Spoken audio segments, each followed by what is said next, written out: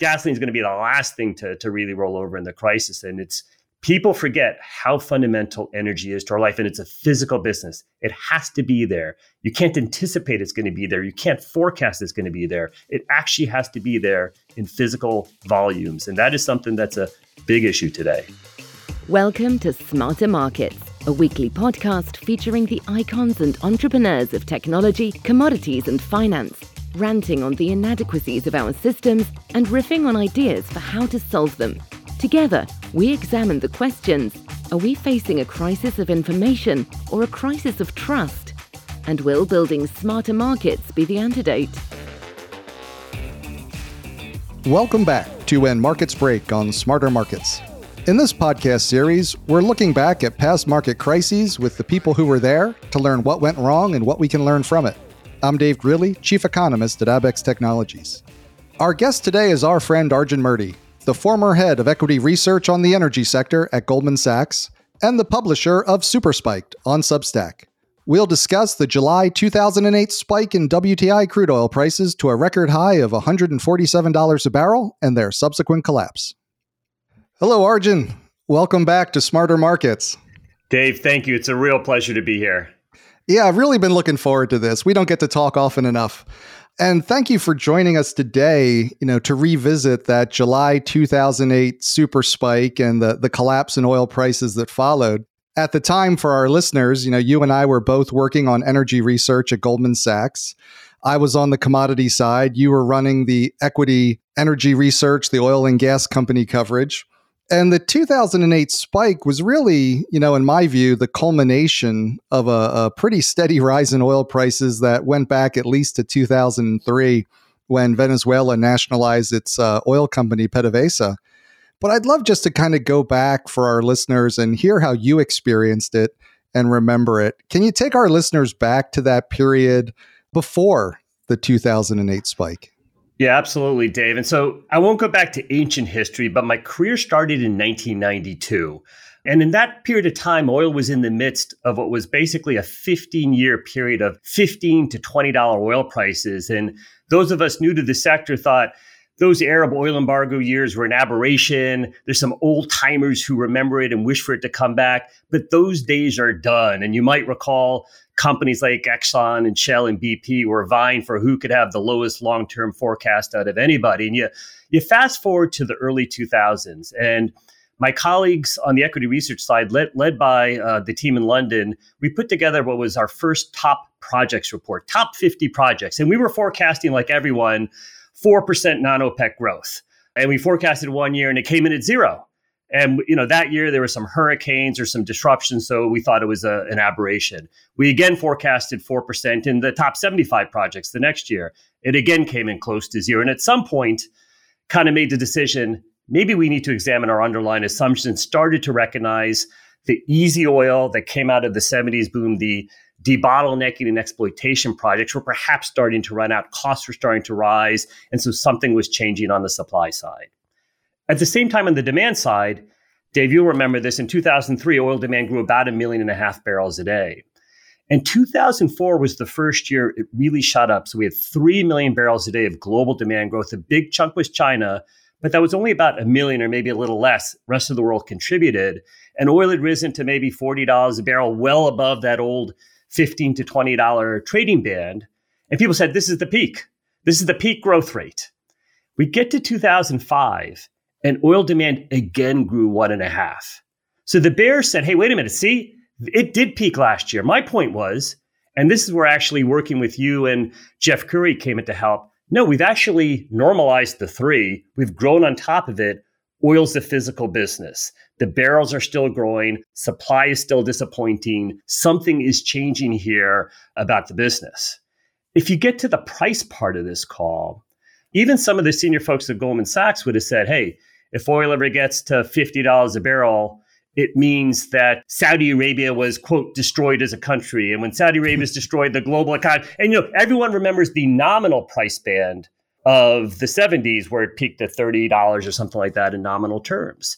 And I think we did some work saying, why is it that demand is actually still growing in absolute terms despite the fact that we've gone from 15 to 20 to 30 to 40, and maybe we're in the 540s at that time. And that's when, my team and I did the work on, let's look at gasoline spending as a percent of the economy. And for 20 years, in a nutshell, gasoline had underperformed the broader economy.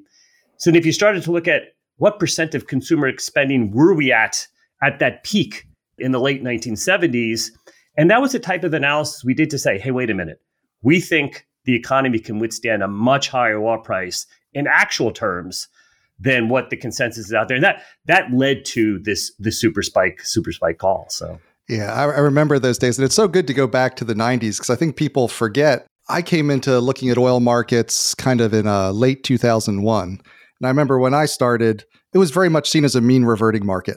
Yep. Like, oh, there's this price and prices go up, prices go down, but they always come back.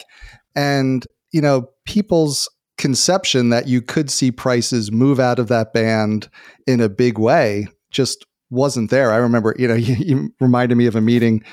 I was doing refined product forecasts at the time, and we had like $1.75 a gallon gasoline forecast. And the traders were like, "You're got to be crazy. Like, there will be a revolution in the streets if people have to pay, if it's $1.75 on NYMEX, maybe that means it's $2.50 at the pump." But it was like there's an amazing psychological shift that had to come of people realizing that the environment had changed. And I think, you were a big proponent of, hey, we're in a different environment than people have been accustomed to. And, you can see it in the fundamentals. You can see it in the demand. You can see it in the lack of a supply response. And I think over that period, you became known for your super spike call. And, this was often the subject of controversy. It wasn't, in hindsight, it's like, oh, yeah, that was the super spike. But it was not easy, I'm sure, at the time. And I think it was often misinterpreted by people. And so I was wondering, could you take us through what was your super spike call and what led you to make it? Yes, and you're absolutely right. And so I think the attention it got beyond our core client base is what surprised me. So I was earlier in my career at Goldman. I'd probably been covering energy, I guess, for, by the time we made the call, 12 years, but still in my young 30s and so forth. And when you're at Goldman, you're dealing with essentially the top pension, mutual, hedge fund clients. And that's it. That's all who I'm talking to. And then some of the CEOs for the companies I covered. And it's really a very niche, narrow group. So you're used to intensely debating your outlook with this very sophisticated, high-end group of very well-regarded clients. When the media suddenly got a hold of it, and of course, this is early in the days of the internet, and it suddenly gets global attention from people well beyond this sphere of really high-end institutional, that caught me completely by surprise. So part of the job and part of the fun of the job was the debate with the clients. And when they say, Arjun, that's a terrible call, and you're missing this or that used to be a blast to debate with those folks. When random people in the media and random people on the internet are saying, you're going to destroy, this is no joke. A woman from Czechoslovakia called and said, you're going to destroy my chimney business because we can't afford these prices here. And I'm thinking, we're not making a call on your chimney basis. I'm just looking at the supply fundamentals, the demand fundamentals, and believing based on our analysis that prices have scope to go up. We're not wishing either good or bad on anyone. We're actually just trying to make a fundamental oil call. And I'd say it really caught me by surprise, and something I don't think I adjusted to till I retired from Goldman and now come back on, and I am now on Twitter and social media. It's probably taken me 15 years to come to terms with that initial attention we got back in 2004, 2005. Yeah, and when you were talking with the institutional clients who were, your main clients at the time outside the broader universe, what was it that you wanted them to take away when you tried to frame the issue as we could be in for a super spike? Dave, I love the question. And of course, you were at Goldman, so you understand the perspective. Your question is the point of being an equity research analyst. It wasn't to convince people that you should buy XYZ stock or sell them. It was to provide perspectives on what you thought the outlook was going to be so that they could make hopefully intelligent investment decisions. And so the framework was one of, hey, that 1990s $15 to $20 environment of easy oil and limited demand were going to continue forever. Point I was trying to make is, yes, it's a reversion to the mean business, but that mean is going to change. We use the term super spike very specifically. we didn't want to just use the term spike because in any given day, oil can go up and down or any given month. It was meant to connote a longer term cycle that really investing in greenfield oil and gas fields, that is not short cycle. Debottlenecking an existing field where you're just drilling around core infrastructure, that can be quick. That can be happen in a year or two. But if those opportunities were done and we were going to have to do deep water or oil sands or who knows what, that was going to be at least 5 to 7 years. And if at the same time something did change where China joined the WTO and they were going through a major infrastructure boom, and frankly, a lot of the analysis and a lot of the confidence of that came from yourself, Dave, from Jeff Curry, from our economists, from the team that Goldman had in China. I relied a lot on that. I was a oil equity specialist, not a global macro person. But recognizing the BRICS call that Jim O'Neill made and what that would mean for oil demand and how inelastic demand is and how small oil was as a percent of global economic output, all of that contributed to us wanting to say it's basically a super cycle. But I wanted to use the spike to represent the fact that it does not just go up. And so in those days, you were usually in one of two camps. Oil will never rise again and be flat forever, or it's bullish and up and to the right from now and forever. That was more the mindset of the classic wildcatter and E&P management and some of the legacy bulls in the sector. Our point was this is a cycle. I had guessed it would be 5 years in duration. But after that 5 years, there was an expectation it would roll over, hence the word spike. And the use of the word super meant to be it's not a day or a monthly type call. Yeah. And those are great points. And I think often when an analyst makes a call like you did, people interpret it as you're hoping for that outcome.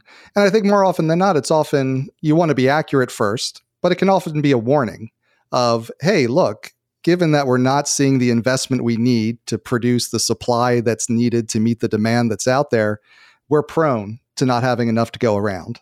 And that's going to hurt investors who are on the wrong side of it. And it's going to hurt people who are reliant on energy, like the woman's chimney business in Czechoslovakia.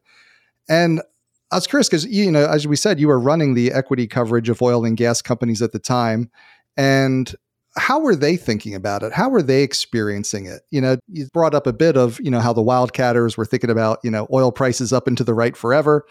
But were they realizing that they just weren't able to produce enough for what was needed? Were they seeing the investment problem? It's interesting. So the companies, almost to a company, on the larger side of things, the super majors, they all have 5% plus or minus production growth numbers. And I think like a lot of the investment community, both on the sell side, the portion of the business I was on, or the buy side, the investor side, they were willing to make excuses for why they missed. I mean, it's one thing to forecast 5% and come in at 4% or 3.5%. They were coming in at 0.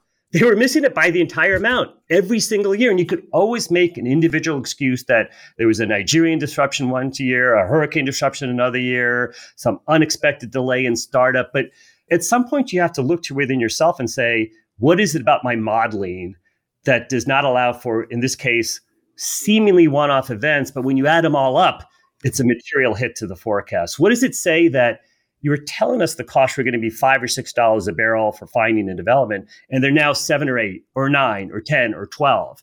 And I think I was willing to recognize that our analysis that we'd previously done was just not correct. We had forecasted 4% growth, it came into 0. We again forecast 4%, it again came in 0.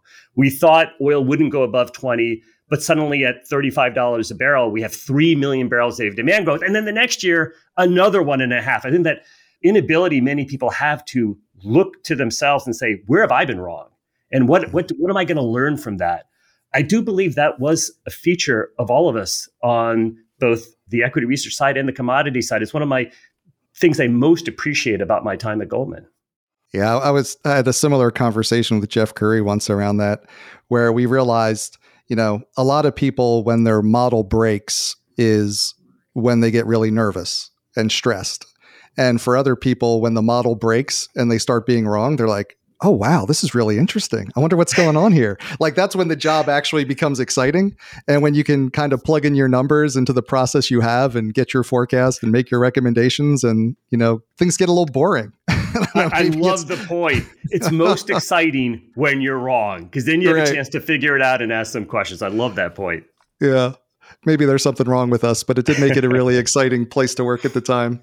So now I wanted to focus on that actual period, that summer of 2008, because I'd love to hear some of your memories about it. For myself, I remember, for a while with oil prices, even though they had gone from that $20 environment and marched up to $100, and it was painful for many people, many consumers, but it also felt like it was somewhat orderly.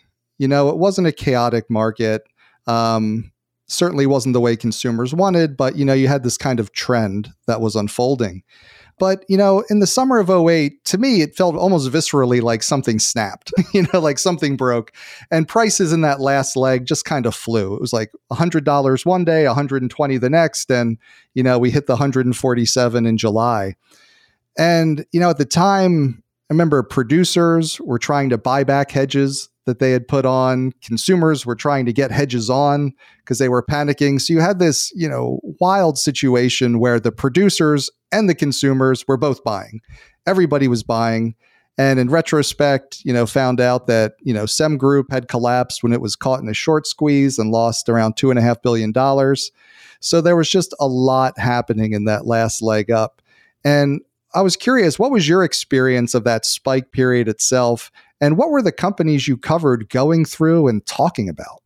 So I'm going to give you two reflections and a regret from the going into the spike period. So the first one, and I agree with how you framed it, which it was orderly and a move up to the right, and then kind of went a little crazy in the spring and early summer. And I remember having a meeting, and it was about the May timeframe in New York, and someone from one of the macro desks, who would not have been a core salesperson for me, I'm an equity research analyst, asked me to meet with some of the leading macro portfolio managers. Again, I was excited to have that meeting. It's a group of, in some cases, well-known people who I would normally not meet with since they weren't the energy equity specialists at their corresponding firms.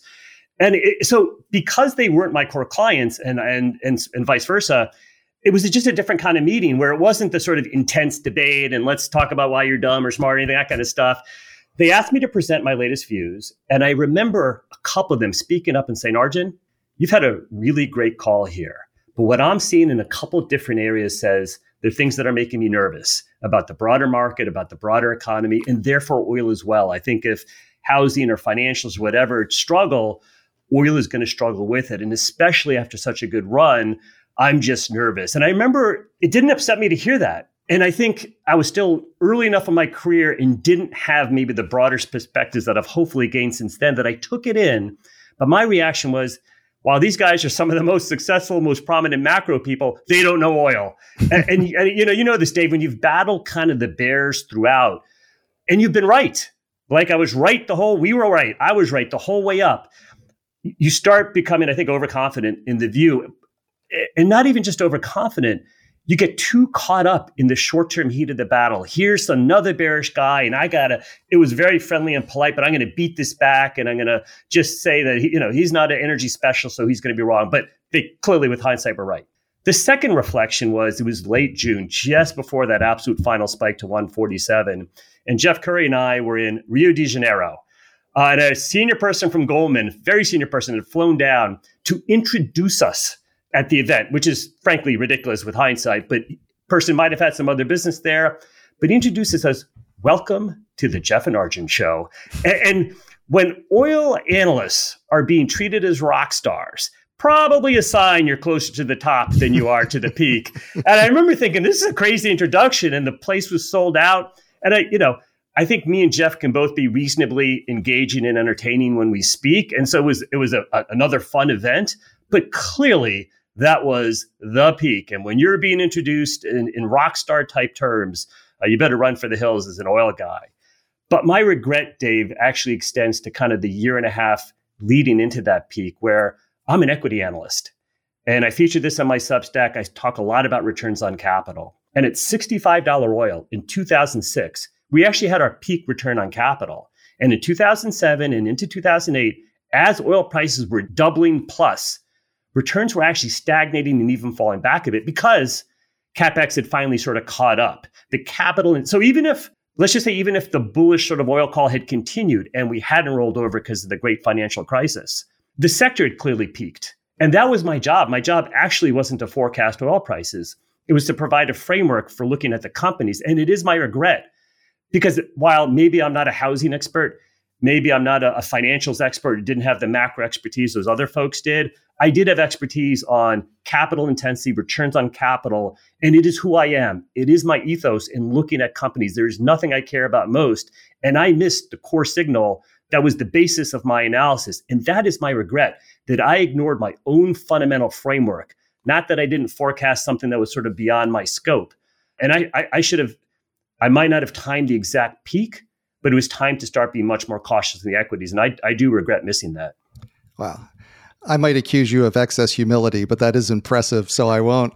Because like when you go back, I mean, even I was just re-looking at some of the data, and I always thought of, 2 months after the oil price peaked, you had the, Lehman Brothers collapse, the reserve primary fund broke the buck, and the global financial crisis hit its most tumultuous phase. So the economy fell apart and oil prices went with it. But even before then, I think the US was in a recession starting in late 2007, and we had the Bear Stearns problems back in 2007, and yet oil prices kept climbing. And I think it's part of what you said earlier, it's about the levels to some extent, that we just added so much demand and fallen short on so much supply that even as things were slowing, that price pressure kept up. But I will agree, I think there is a lot to be learned, probably from younger analysts and younger traders, that sometimes when you've been fighting the market for so long and fighting other people's opinions, that when people start to line up behind you, it feels good to be in the front of the parade for a little bit. And that's probably the time when it's most dangerous. I think you said with some of today's tech analysts, right? And so you see it especially for the real high flying, I think Goldman calls them the unprofitable tech companies. Some of the most prominent proponents of that, they've battled the bears throughout, and now they're on their side of it. And it's tough. It's a tough lesson to learn. It's tough to step away from having been kind of a rock star, if you will, to realizing things are changing. And you can see it in the market today. Yeah. And it's I remember, at Goldman, we got slapped with that label of perma bull. And I remember at the time, my retort was, well, prices have been going up for 5 years. What should we have been? But you got to keep that in your mind. I'm not always the bullish person. I'm not always the bearish person. I don't have to play that role. I can be the person who's trying to be accurate and do right by, my clients and the people that listen to me. And, you explained what you meant by the spike. And I think that's what people often don't focus on, is that when you say prices are going to spike or hit a super spike, you're implying that they're not going to stay there for long. And that's typically what we see in commodity markets. Prices move, that creates a lot of demand destruction, and then the prices collapse back. I was just curious, what did you make of the swiftness of the collapse, of how quickly things came apart? Right. I'm gonna actually adjust, if you don't mind. One word you said is, it wasn't that prices aren't going to stay there for long. I don't think long's the right word. I think forever would be the word. That it was never a call that prices are only going to stay high forever or go up forever, and that some combination of demand and supply would change things down, and that it would be swift. Now, I want to be clear. I missed the peak, and it is what it is. We cut our forecast 3 times in pretty quick succession. And the first cut I will call the still defending the bull call cut, where there's some excuse for why we've pulled back, but kind of still sticking with the old paradigm. And people can critique that, and we deserve whatever complaints we get. I will say from that, after that first cut, the next 2, I think intellectually better about, because we quickly realized once you go from 1 barrel too little to 1 barrel too much, you're going to the other extreme. And in a world where you still had limited OPEC spare capacity, no real non-OPEC supply growth, but that it was very evident the global economy was collapsing, you were actually going to fill short-term inventories pretty quickly. And you might actually have to go from what had been demand destruction pricing to supply destruction pricing, even though your long-term supply outlook hadn't really changed. And so I will say people probably don't and won't want to give us credit, but I think the kind of after that first cut, the next 2 cuts, getting very quickly to what is the other end of the cycle? Because this business is inelastic, Dave, and you obviously know this, that it's a physical business. It's not a business of expectations. You have to clear supply and demand today. It's very hard to bring on new supply quickly. It's very hard to knock out demand on the upside, but the opposite is true on the downside. Once you start taking away demand, it's really hard to get a producer to stop producing, and it's a really low price. And so I think we very quickly pivoted down to what is our shut-in price that can keep this market in balance in what was then a very uncertain circumstance on the global economy. So the second two cuts, I feel like we did a better job of. Yeah. And I think I want to get into some of the language that you're using now around the environment that we might see ourselves in, because I think it's really valuable. But first, like when we talk about, the super spikes and demand destruction, one thing I think that I've observed is people often fixate on the number of the forecast too much, where I think what's the most important thing that, can be conveyed sometimes is that we're in that zone where supply isn't going to be able to respond in the period that we need. So, okay, we haven't made the investment over the last 3, 5, 10 years. We're limited supply. Maybe something's taking supply off the market. Demand looks like it's going to still be running well ahead. We've run inventories down. So we're kind of at the break glass. Like, what's the last lever to bring supply and demand into balance? And that's typically demand destruction. So who's going to stop using? Who's going to stop driving their car? What company's going to shut down?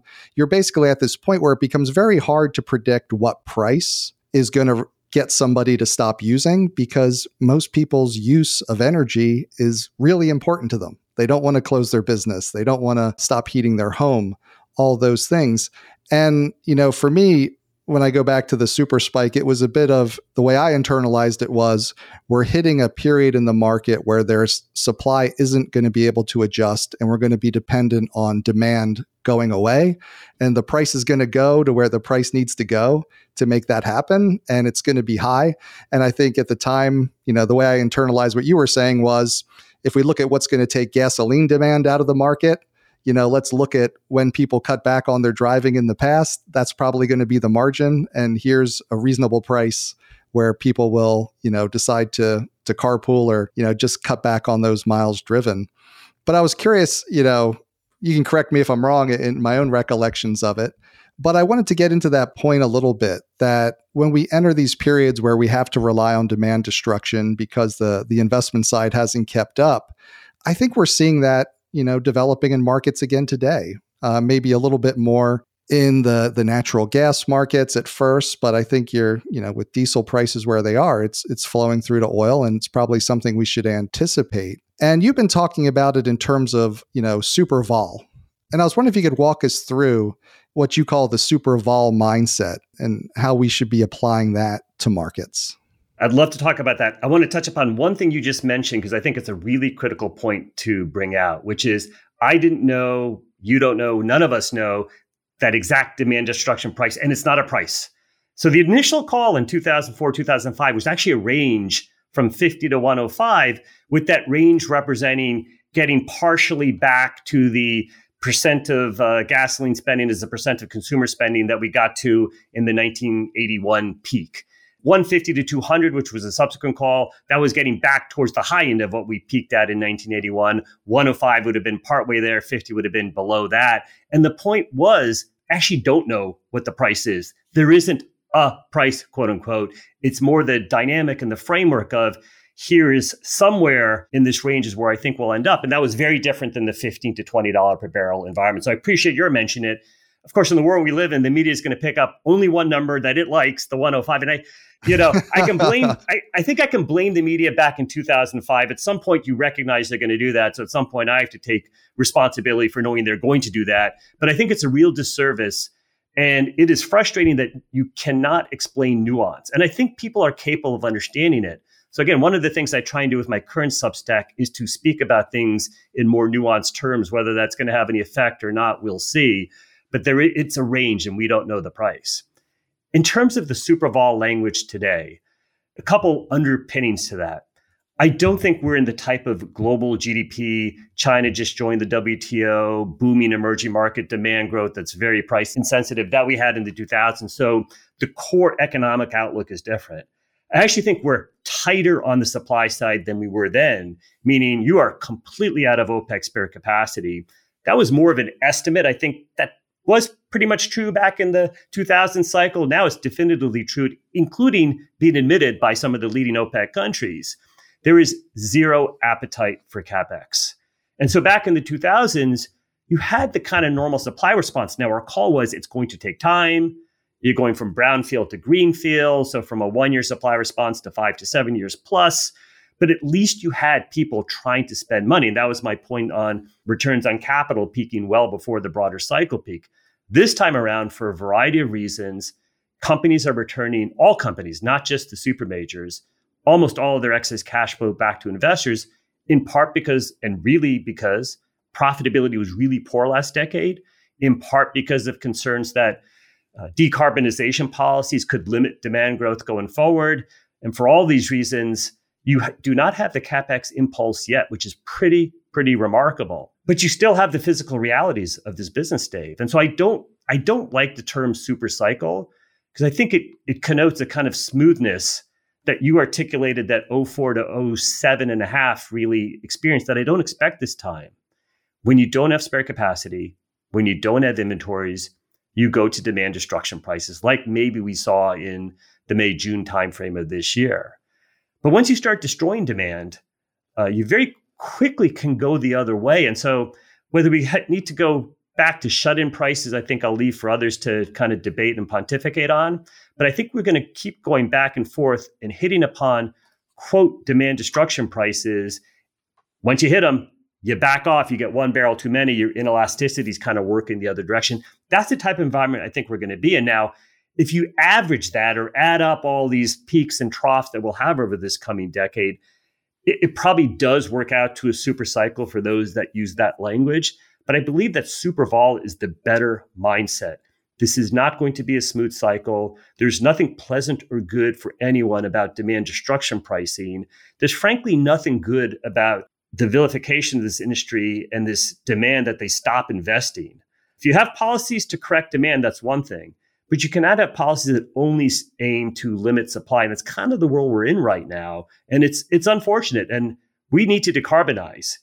But you're not going to successfully decarbonize by only trying to limit supply. And by the way, only in the United States, Canada, and including Alaska, and not in other parts of the world. That is leading to a worst of all worlds, what I'm going to call a super vol environment that I think persists through the 2020s. Yeah, and I like the super vol language because just when people go to apply things to their everyday life, right? We've seen, gasoline prices were up over $5 a gallon in the US. And, now you can see them below $4 in some places. So I think there's immediately people just want to breathe a sigh of relief and say, oh, well, I guess that's over. And to say like, no, you're actually still in the same environment. And I think it's a critical point. So we got to whatever it was on WTI terms, $120 a barrel. I don't think that means that is necessarily the forever now demand destruction price. Maybe next time we only need to get to 102 in WTI terms. Perhaps a third time we have to get to 150. You can make up whatever numbers you want. I actually think it's a disservice for me to put out specific numbers.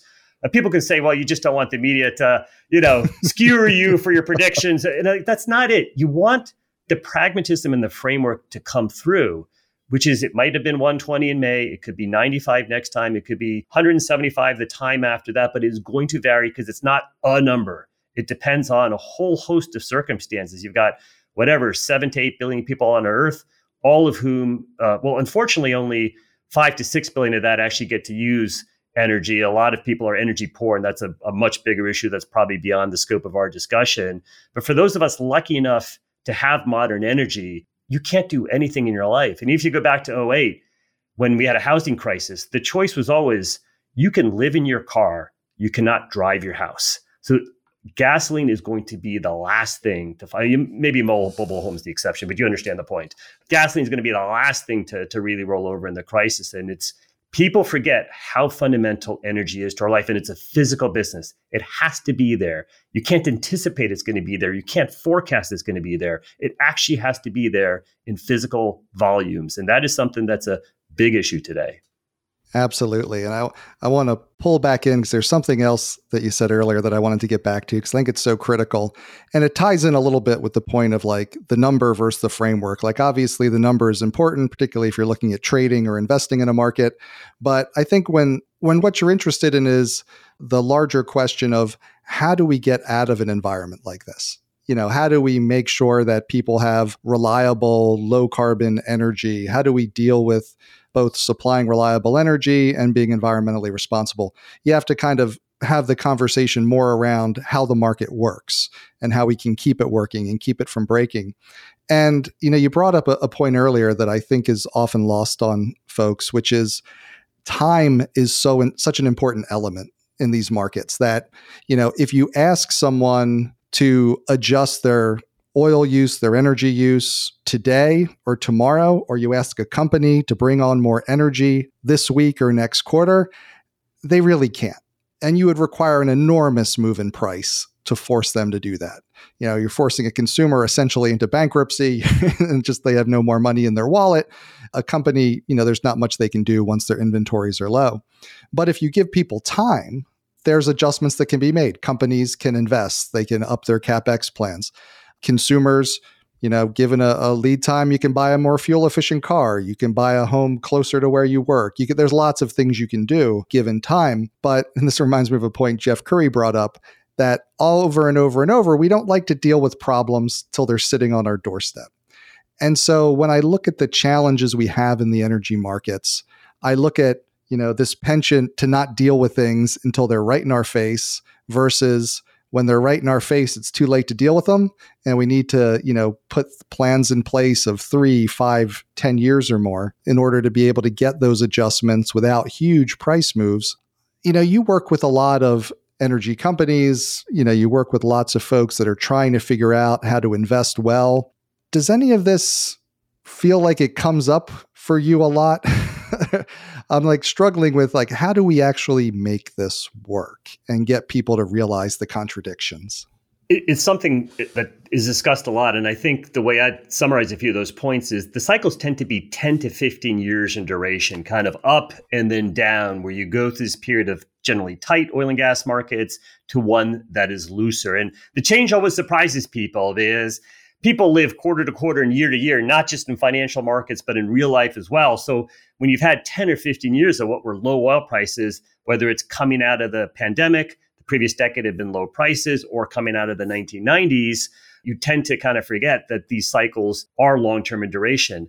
To invest in new oil fields, to invest in new gas fields, these are all 5 to 7 years from the point you start. So to get to a point of having surplus supply, that then adds another 5+ years to whenever you started and the first fields start coming on. It gets you to your 10 to 15 year timeframes.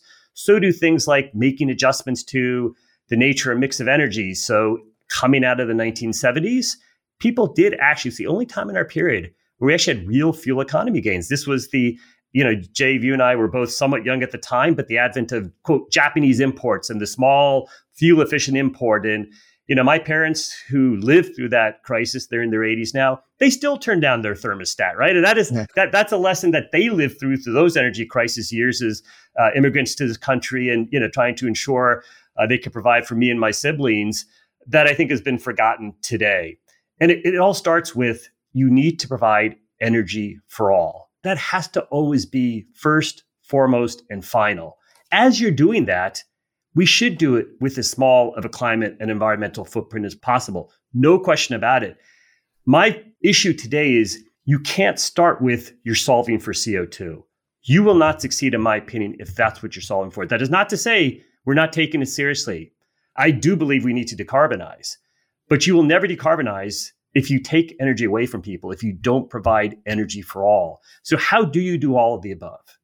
How can it be that you are going to start by attacking companies in the United States and Canada? These should be the last barrels produced in the energy transition. They have a responsibility to do their part of cleaning up their methane and trying to decarbonize. But there's no way it makes sense to only shut down US and Canadian oil and gas companies and then make the rest of the world dependent on, I'm going to call them, as an American, less friendly countries in the world. And I think this is where, to me, you have to evolve the discussion. It can't be that I'm only care about climate, or I, quote, only care about fossil fuels. You need to be able to walk and chew gum, but the starting point has to be energy for all. And then how do you do that in as environmentally and climate friendly a manner as possible? And I would argue you have to be able to see the betterment of shale oil, Canadian oil and gas over various Middle East and Russian producers. I don't understand how that's even a question. That is an American's perspective for sure, but it's something that I certainly support.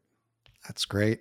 And as we wrap up, I wanted to ask you, as I said in the introduction, you're publishing your own Super Spiked on Substack. I've seen you've got some YouTube videos out as well. Love following what you do. What are you going to be writing and talking about over the next couple of months, do you think? The core mission of Super Spiked is to essentially have a more pragmatic discussion about how you have more sensible energy policy. And again, while still caring ultimately about environmental and climate outcomes. I'm clearly not a left of center person, but I also do not want to be a hard right person either. And one of my proudest moments since I started publishing Super Spiked was to have an oil company CEO who I know to be pretty right of center tweet out a report, as did someone from the environmental community. And that's what I'm targeting for. How do you get each side to understand, to speak to a common goal of everybody needs energy? And we are definitely trying to do it with as small of environmental and climate footprint as possible. So I think these core themes of we need more US and Canadian oil, but it should come, in my opinion, methane free. And the engineers out there will push back on the zero methane language I use, but I'm just call effectively methane free. What are the things U.S. oil and gas companies can and should be doing to clean up orphan wells? It can't be okay that they're wells that have just been abandoned, perhaps by companies that have since gone bankrupt. So it's technically not any current company's responsibility. But I do think cleaning up the mess, taking care of methane should be a requirement to otherwise maximizing U.S. and Canadian oil and gas supply. And I think that ends up with better outcomes. We should be looking to displace oil and gas from Russia and Iran, if I may use those countries specifically. And those are my personal opinions, not the views of any of my affiliations. And I'm not going to blame you, Dave, or any of your colleagues for those views. But we should be trying to essentially ensure for the U.S. and its allies that our oil is produced in as environmentally friendly of a manner. And these would be kind of some of the key themes I'm going to continue to focus on. We're trying to walk and chew gum. We're not trying to be ideological about this. We're trying to have pragmatic outcomes. I really look forward to reading it and keeping up. It's terrific to be able to have you in. Obviously, we've shared a lot of time in the markets, and I think we share a passion for trying to find that pragmatic middle ground where, people on both sides can see something valuable. So thanks so much for coming in today, Arjun. Dave, I love and miss our time working together. So it's really great to join you on this podcast, and love all that you're doing here as well and all of your colleagues. And thank you for having me on. Thanks again to Arjun Murti, the former head of equity research on the energy sector at Goldman Sachs and the publisher of Super Spiked on Substack. We hope you enjoyed the episode. This wraps up our When Markets Break series. Please join us next week when we kick off our next series, Winter is Coming, with the outlook for natural gas and LNG this winter, given all that has happened and is happening in Europe. This episode has been brought to you in part by Base Carbon. The trading of carbon credits can help companies and the world meet ambitious goals for reducing greenhouse gas emissions. But how do we judge the quality of these projects? And how can we ensure that our investments are creating real value? At Base Carbon, we're focused on financing and facilitating the transition to net zero through trusted and transparent partners. It's time to focus on what's important. It's time to get serious on carbon. Learn more at basecarbon.com. That concludes this week's episode of Smarter Markets by Abaxx. For episode transcripts and additional episode information, including research, editorial, and video content, please visit smartermarkets.media. Smarter Markets is 100% listener-driven, so please help more people discover the podcast by leaving a review on Apple Podcast, Spotify, YouTube, or your favorite podcast platform. Smarter Markets is presented for informational and entertainment purposes only. The information presented on Smarter Markets should not be construed as investment advice. Always consult a licensed investment professional before making investment decisions. The views and opinions expressed on Smarter Markets are those of the participants and do not necessarily reflect those of the show's hosts or producer. Smarter Markets, its hosts, guests, employees, and producer, Abaxx Technologies, shall not be held liable for losses resulting from investment decisions based on informational viewpoints presented on Smarter Markets. Thank you for listening, and please join us again next week.